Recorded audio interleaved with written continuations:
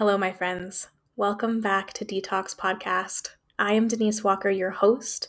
If you're new here, welcome. Detox Podcast is a deep dive into my poetry collections, Pick Your Poison, on addiction and recovery. Every episode, I dissect one of my poems.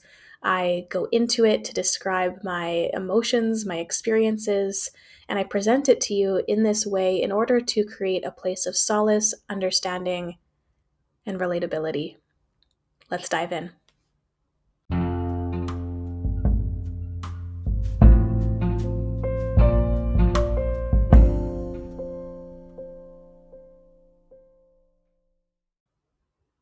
Well, here we are. Season 2 of Detox Podcast. Welcome. We're starting off with a poem called Susie. It's the first poem in Pick Your Poison Volume 2. If you don't have my books, that's totally fine. You don't need them to listen to this and understand it. If you're interested in buying my books, you're welcome to go to my website, denisewalkerspeaks.com, buy them in person or online at cityandsoul.ca. That is my business, my wellness collective that I own. Or you can buy them on Amazon. But yeah, let's just get into it. We're going to be talking about cults, addiction, abusive relationships, and what they all have to do with each other. And cult dynamics is one of my favorite topics of discussion and to think about. And I don't know about you, but I'm pretty obsessed with cult dynamics. So I'm really excited for this podcast. And I think we're going to be starting off with a bang here. So let's get started. It's a shorter poem, just 4 lines, called Susie. Let your walls become petals, soft and silky smooth. Unfold yourself. Bloom into the flower you've always been. Yep. So this is all about the idea of recovery, not necessarily being recovery from an addiction, but uncovering the person you were before the addiction. The person that you were at your core throughout the addiction, but now not being stifled by the power of addiction and allowing yourself to unfurl and bloom and really thrive in sobriety. I'm asked often if it was hard to quit drinking. And sometimes, I'm almost 4 years sober now, and sometimes I think like it wasn't that hard. But then I'm struck again by memories or situations that I find triggering now, which are, not as frequent as they used to be, like nowhere near as frequent as they used to be. It used to be like daily, right? So looking back, revisiting some old emotions, I often say that if things were harder than they were, if my circumstances had been any more challenging, I don't know if I would have succeeded. And my therapist challenged me on that yesterday. He was like, "Well, do you still believe that?" And I was like, I don't know." But honestly, I think if I were to start drinking now, I think that it would be extremely, extremely difficult to succeed because all of my emotional energy was being channeled so strongly into sobriety. I didn't really have other things to focus on at the time, other than writing poetry and going to work. But now, because of sobriety, my life has exploded. It has blossomed. It has bloomed into this like magnificent, magnificent thing that I am fulfilled all the time, and my emotional energy is going into so many places, like this podcast, like my business, like writing, like teaching meditation, all sorts of things. Even Instagram takes emotional energy, right? Especially if we're in an entrepreneurial role where we have to market ourselves, and social media marketing is basically our main form of marketing these days. I'm, of course, having lots of fun creating reels and things like that, but it does take energy. Not gonna lie about that. So as I was going through recovery, I obviously met so many people. I did something called HIP Sobriety School, which is now called Tempest Sobriety School, run by Holly Whitaker, and I was in like quote unquote a class with other people who were in recovery. And I met so many people. I met so many friends all across the world, and one of which was Susie. And I always feel very deeply for her because her life seemed so much harder than my own. And there was always this strange reflection of like, okay, I'm really succeeding in sobriety. Why is it so easy for me? And I say easy relatively, um, because it wasn't easy, but easier than other people. And there's sort of this like guilt that comes along with it of when you succeed at something that was destroying you and you succeed in beating it or at least winning for the time being, and other people aren't succeeding. And next episode, we will talk about something called unconditional positive regard.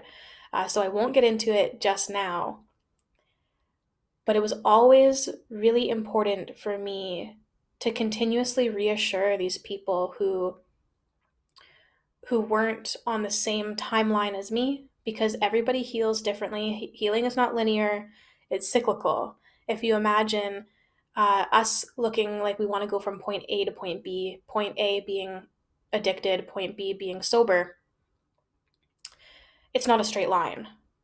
It's actually more like a spiral where point A is in the middle of the circle and then it spirals outward, outward, outward, outward, revisiting addiction, coming back to it, coming back to the things that upset us, trigger us, make us happy.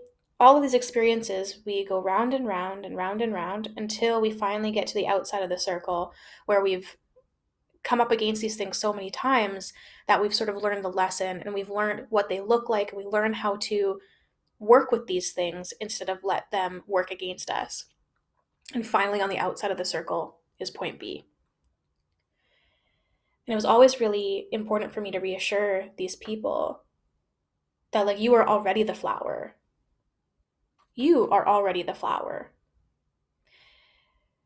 You've been trying to bloom this whole time, and maybe the soil is too heavy, or you haven't had enough water, or the sun hasn't risen in a really long time in your life. But you're just there, right below the surface, waiting to poke your head out and unfurl into this beautiful, beautiful thing. And I want to talk about the process also of going from point A to point B, because point A is typically a very destructive, negative, oppressive situation. Addiction keeps us trapped, and we all know that addiction is not a choice. It is the rewiring of the brain. It is recataloguing drinking as a survival need into the midbrain. It overrides the prefrontal cortex where our choice and decisions live. So it is not a choice. Addiction is not a choice. It is not a choice to pick up that bottle on your way home from work. There are so many other things at play before choice is even on the radar. And this is where I want to link it to other things. In a lot of ways, being addicted to a substance is very similar to being in a cult, as well as being in a toxic or abusive relationship, or even being in like a toxic job. Any sort of toxic, harmful situation, really. I want to talk about cult dynamics first. And I was listening to a podcast called the Conspirituality Podcast, which I really highly recommend. And Matthew Remski is one of the hosts. I'll link this in the show notes so you can find it if you're interested. He's a cult researcher. He was in cults himself, yoga cults specifically. And he was talking about how in cults, he had interviewed another guy who was a specialist in cult deprogramming. And they were talking about how in things like Scientology, you can't just kidnap somebody and remove them from the cult and expect them to thrive. This goes for drinking as well, or using whatever substance or any sort of negative, sort of compulsive behavior, where you can't just stop and remove yourself from it without doing anything else.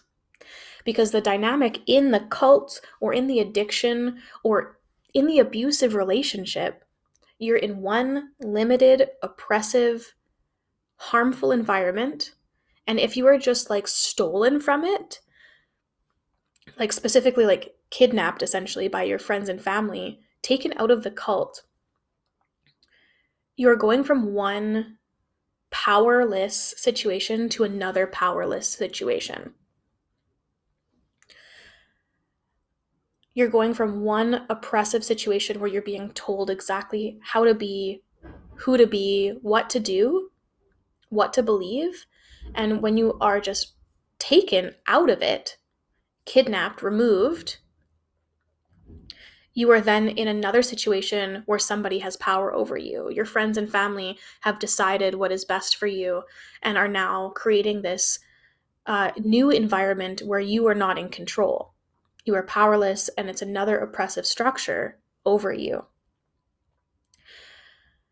And so, what is very important is creating a place to land. Because when we are in addiction, we are in a very unpleasant situation. We feel very trapped, we feel powerless, and we feel immense guilt and shame.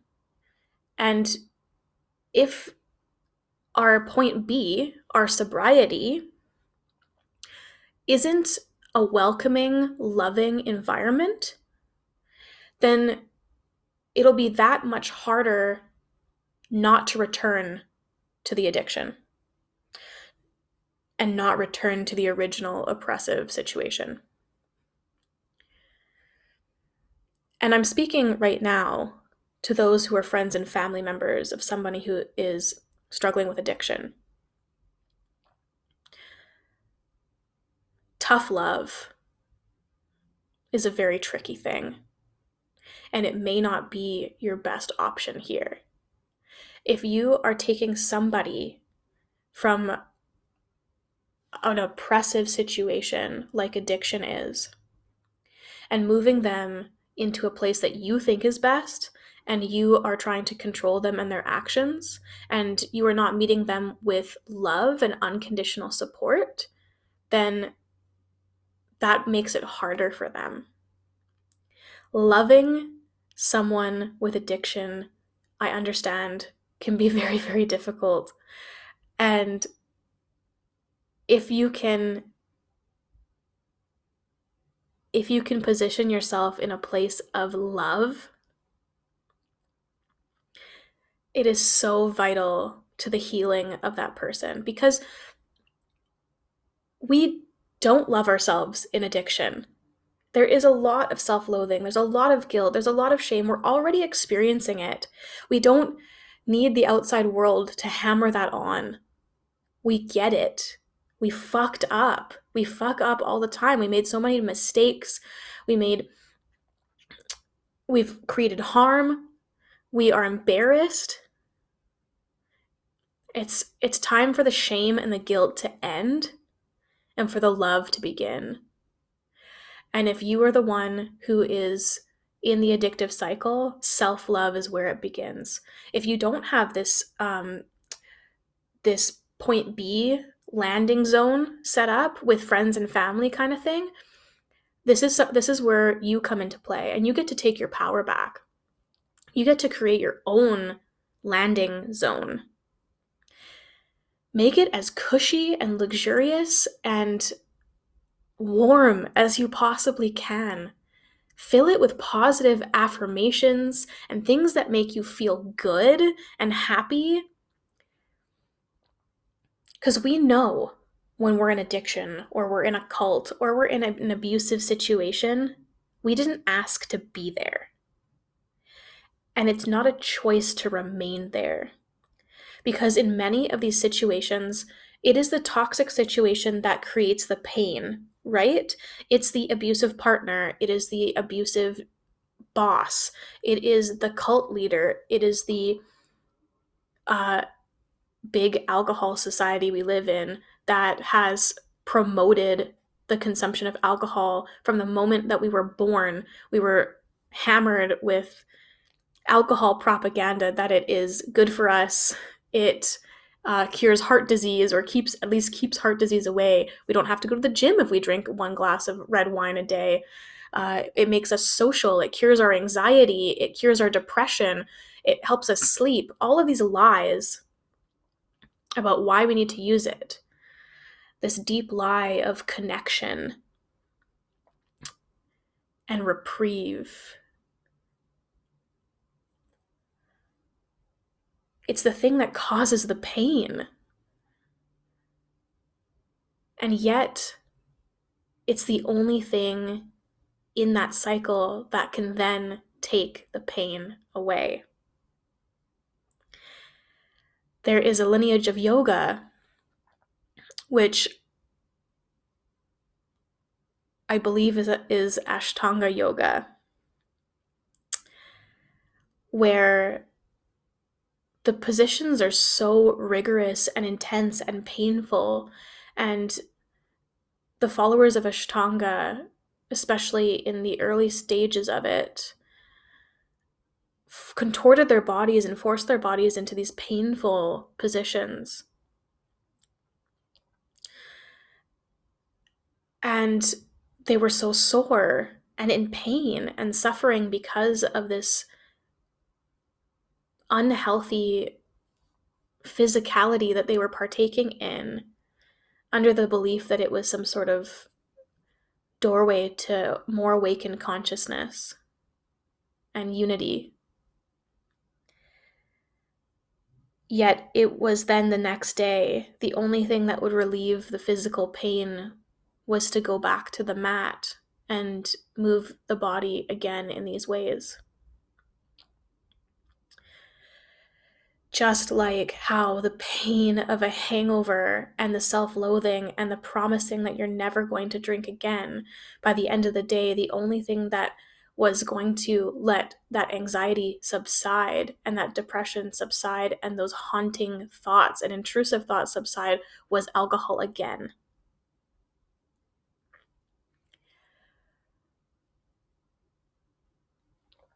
And there is this thing that happens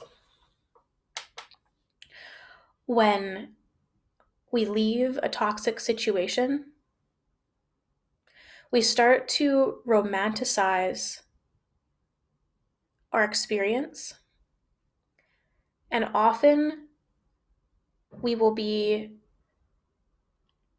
entangled with the idea that, well, some of the experiences I had with it were good. And that's something that keeps us really stuck. I know for me, some of the really hard things was like coming up against moments in the summertime where people were having drinks on patios, or at music festivals, going on vacation and getting drunk with your friends. These like social things that created sadness in me, because I felt like I was missing out. I felt like I was on the outside of the in joke. I felt like I didn't belong anymore, you know? And I kept thinking, well, these were the good parts of my addiction were the connection with other humans and, lowering of inhibitions so that the conversations were easier and more intimate. And these memories of going on vacation with my partner and tasting beer and bonding over specific breweries and having these things in common. And trying to reconcile the idea that some things were good and some things were bad. And another thing that Michael Remski said was that none of it was good. All of it was bad.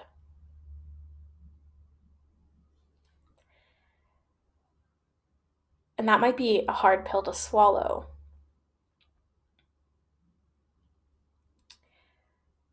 But that's part of this spiral healing process from point A to point B.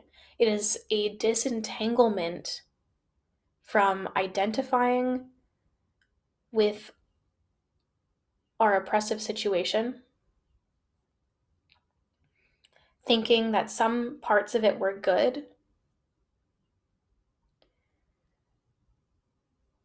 and really getting some clarity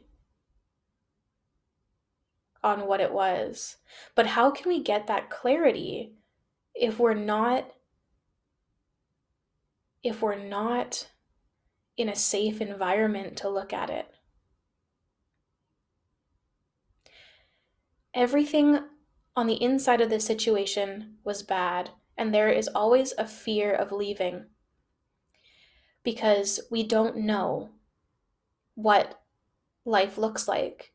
That was one of my biggest fears when coming up against sobriety, was what does sobriety look like? I had no concept of that. I thought I was going to be in pain. I thought I was going to be in a full body nervous system response all of the time. I thought I would always feel like an outsider, always alone, always suffering, always angry, always afraid. But in the reality, it was the addiction that made me those things. Everything on the inside is bad, and the outside is good. The outside is good, so let's do whatever we possibly can to create that landing zone for ourselves.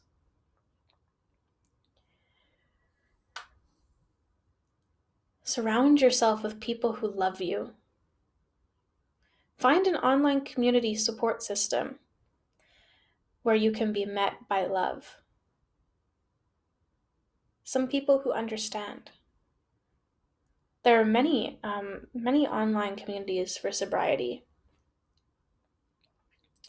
I know there's ones on Clubhouse. I don't have Clubhouse because I have an Android and they only allow iPhone users right now. There's She Recovers, which is for anyone who identifies as female, which is all on Facebook, and they're on Clubhouse too, but mainly on Facebook, and they have a gigantic community of people in all different anything that you're recovering from. Their kind of manifesto is we're all recovering from something. So whether it be gambling, substances, eating disorders, cancer, grief, whatever, you are welcome there.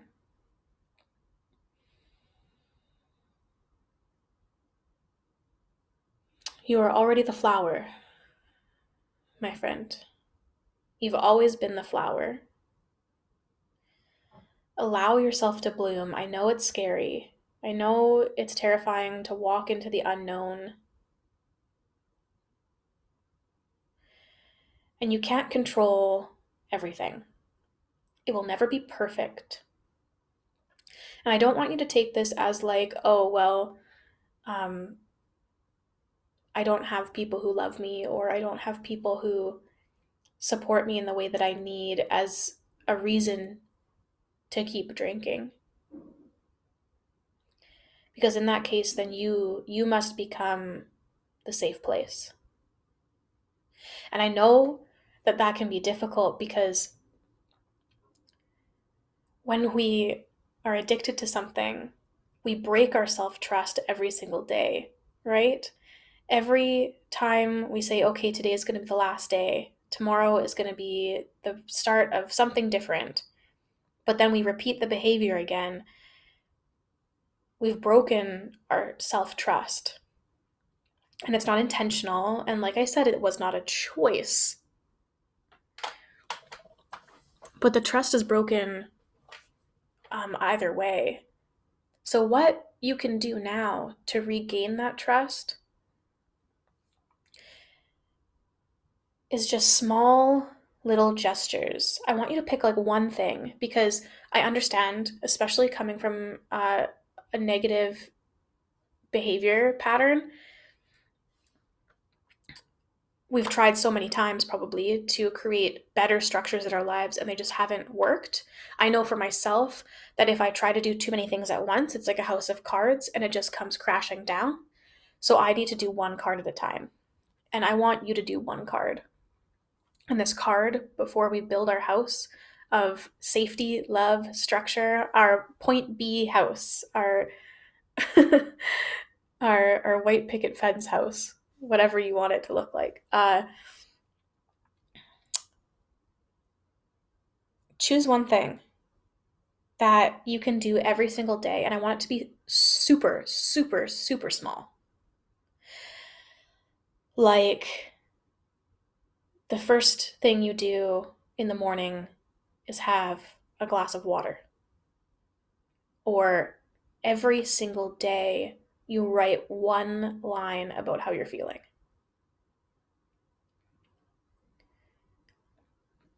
Every single day you do 3 minutes of meditation. Something ridiculously manageable, okay? Nothing like I'm going to meditate for 30 minutes in the morning, 30 minutes in the evening. I'm going to eat only lettuce. I'm going to go to the gym every single day. Like none of that. No, you're off the hook. Okay? You're off the hook. All you have to do is one little good, loving gesture to yourself and to your body. Even if you are still drinking or binging or whatever it is, that's it. And if you are not the one struggling and it's your friend or your family member who is struggling, this is what I want you to do. I want you to message them one positive affirmation every day.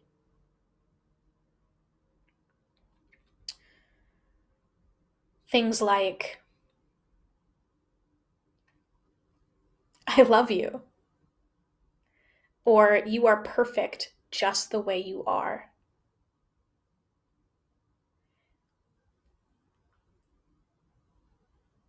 Really beautiful, affirming, loving statements. Things that boost people up because what addiction does is tear us down.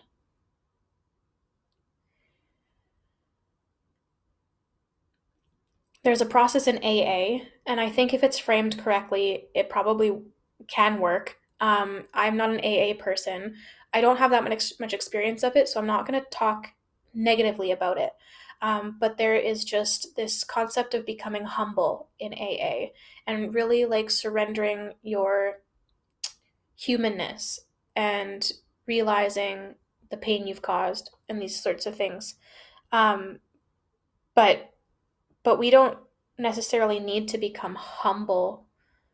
This is something that was taught to me by Holly from Hip Sobriety, or now Tempest, is that especially as women, our humility is something that is used against us.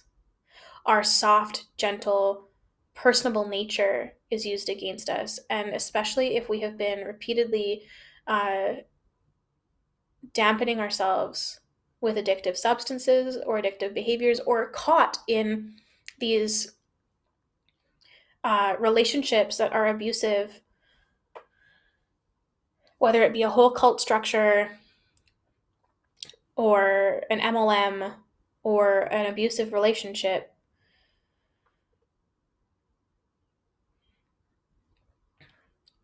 we need to be empowered again.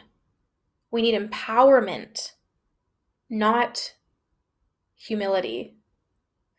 We need to regain this self-trust and this self-confidence, self-love to stand tall in who we are instead of continuously allowing ourselves to talk negatively to ourselves and beat ourselves up and shame ourselves and guilt ourselves, because you don't deserve that.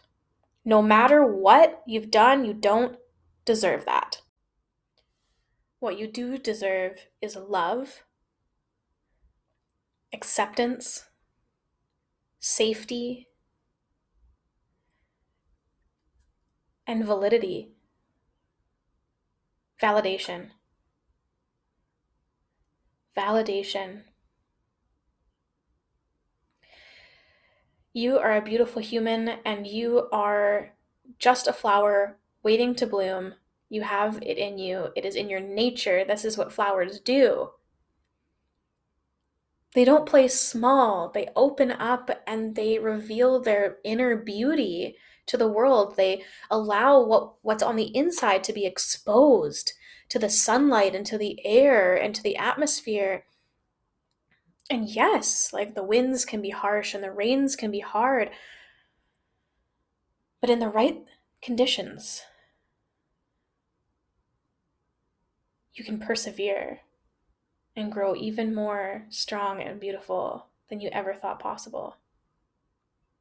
Just like a flower, like how can you root in unfertile soil that has been drained of nutrients and support and is arid and cracking? How do you grow if you do not have these nutrients and water? I know that it can be so easy to isolate. I've even noticed it in very nuanced, subtle ways that I myself have been isolating. Even though, like, I am doing super awesome, my life is so good, but still, I'm pulling back. And I know right now, if you're listening to this in real time, right now we're in the middle of a pandemic. Yes, it's 2021 and the pandemic still rages and we are isolated and we are disconnected, and it's affecting me and it's affecting everyone that I know, and I'm sure that on at least some level it's affecting you, whether or not you allow yourself to realize it or not.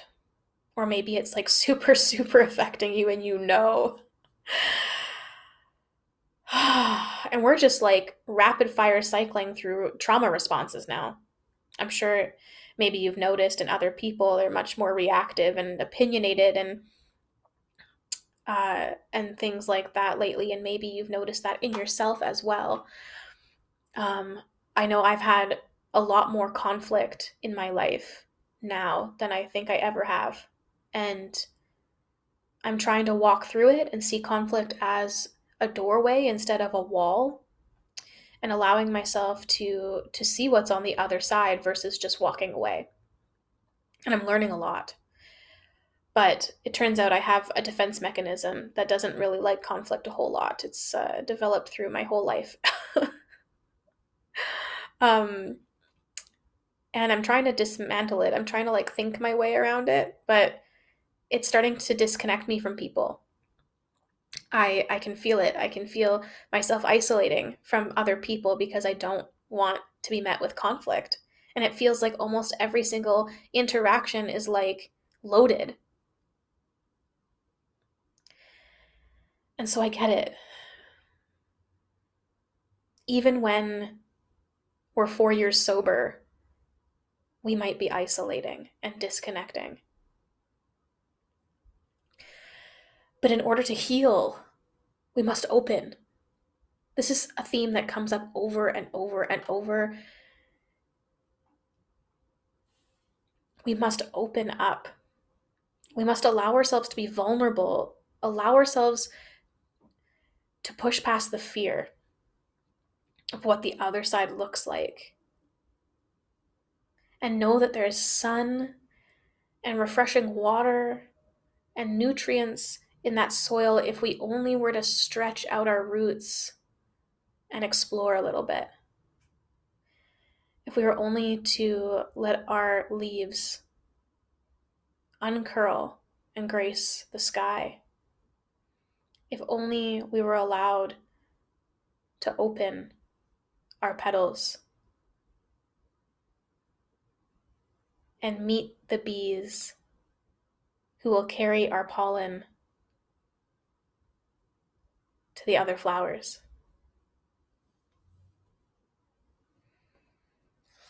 Again, this poem was called Susie.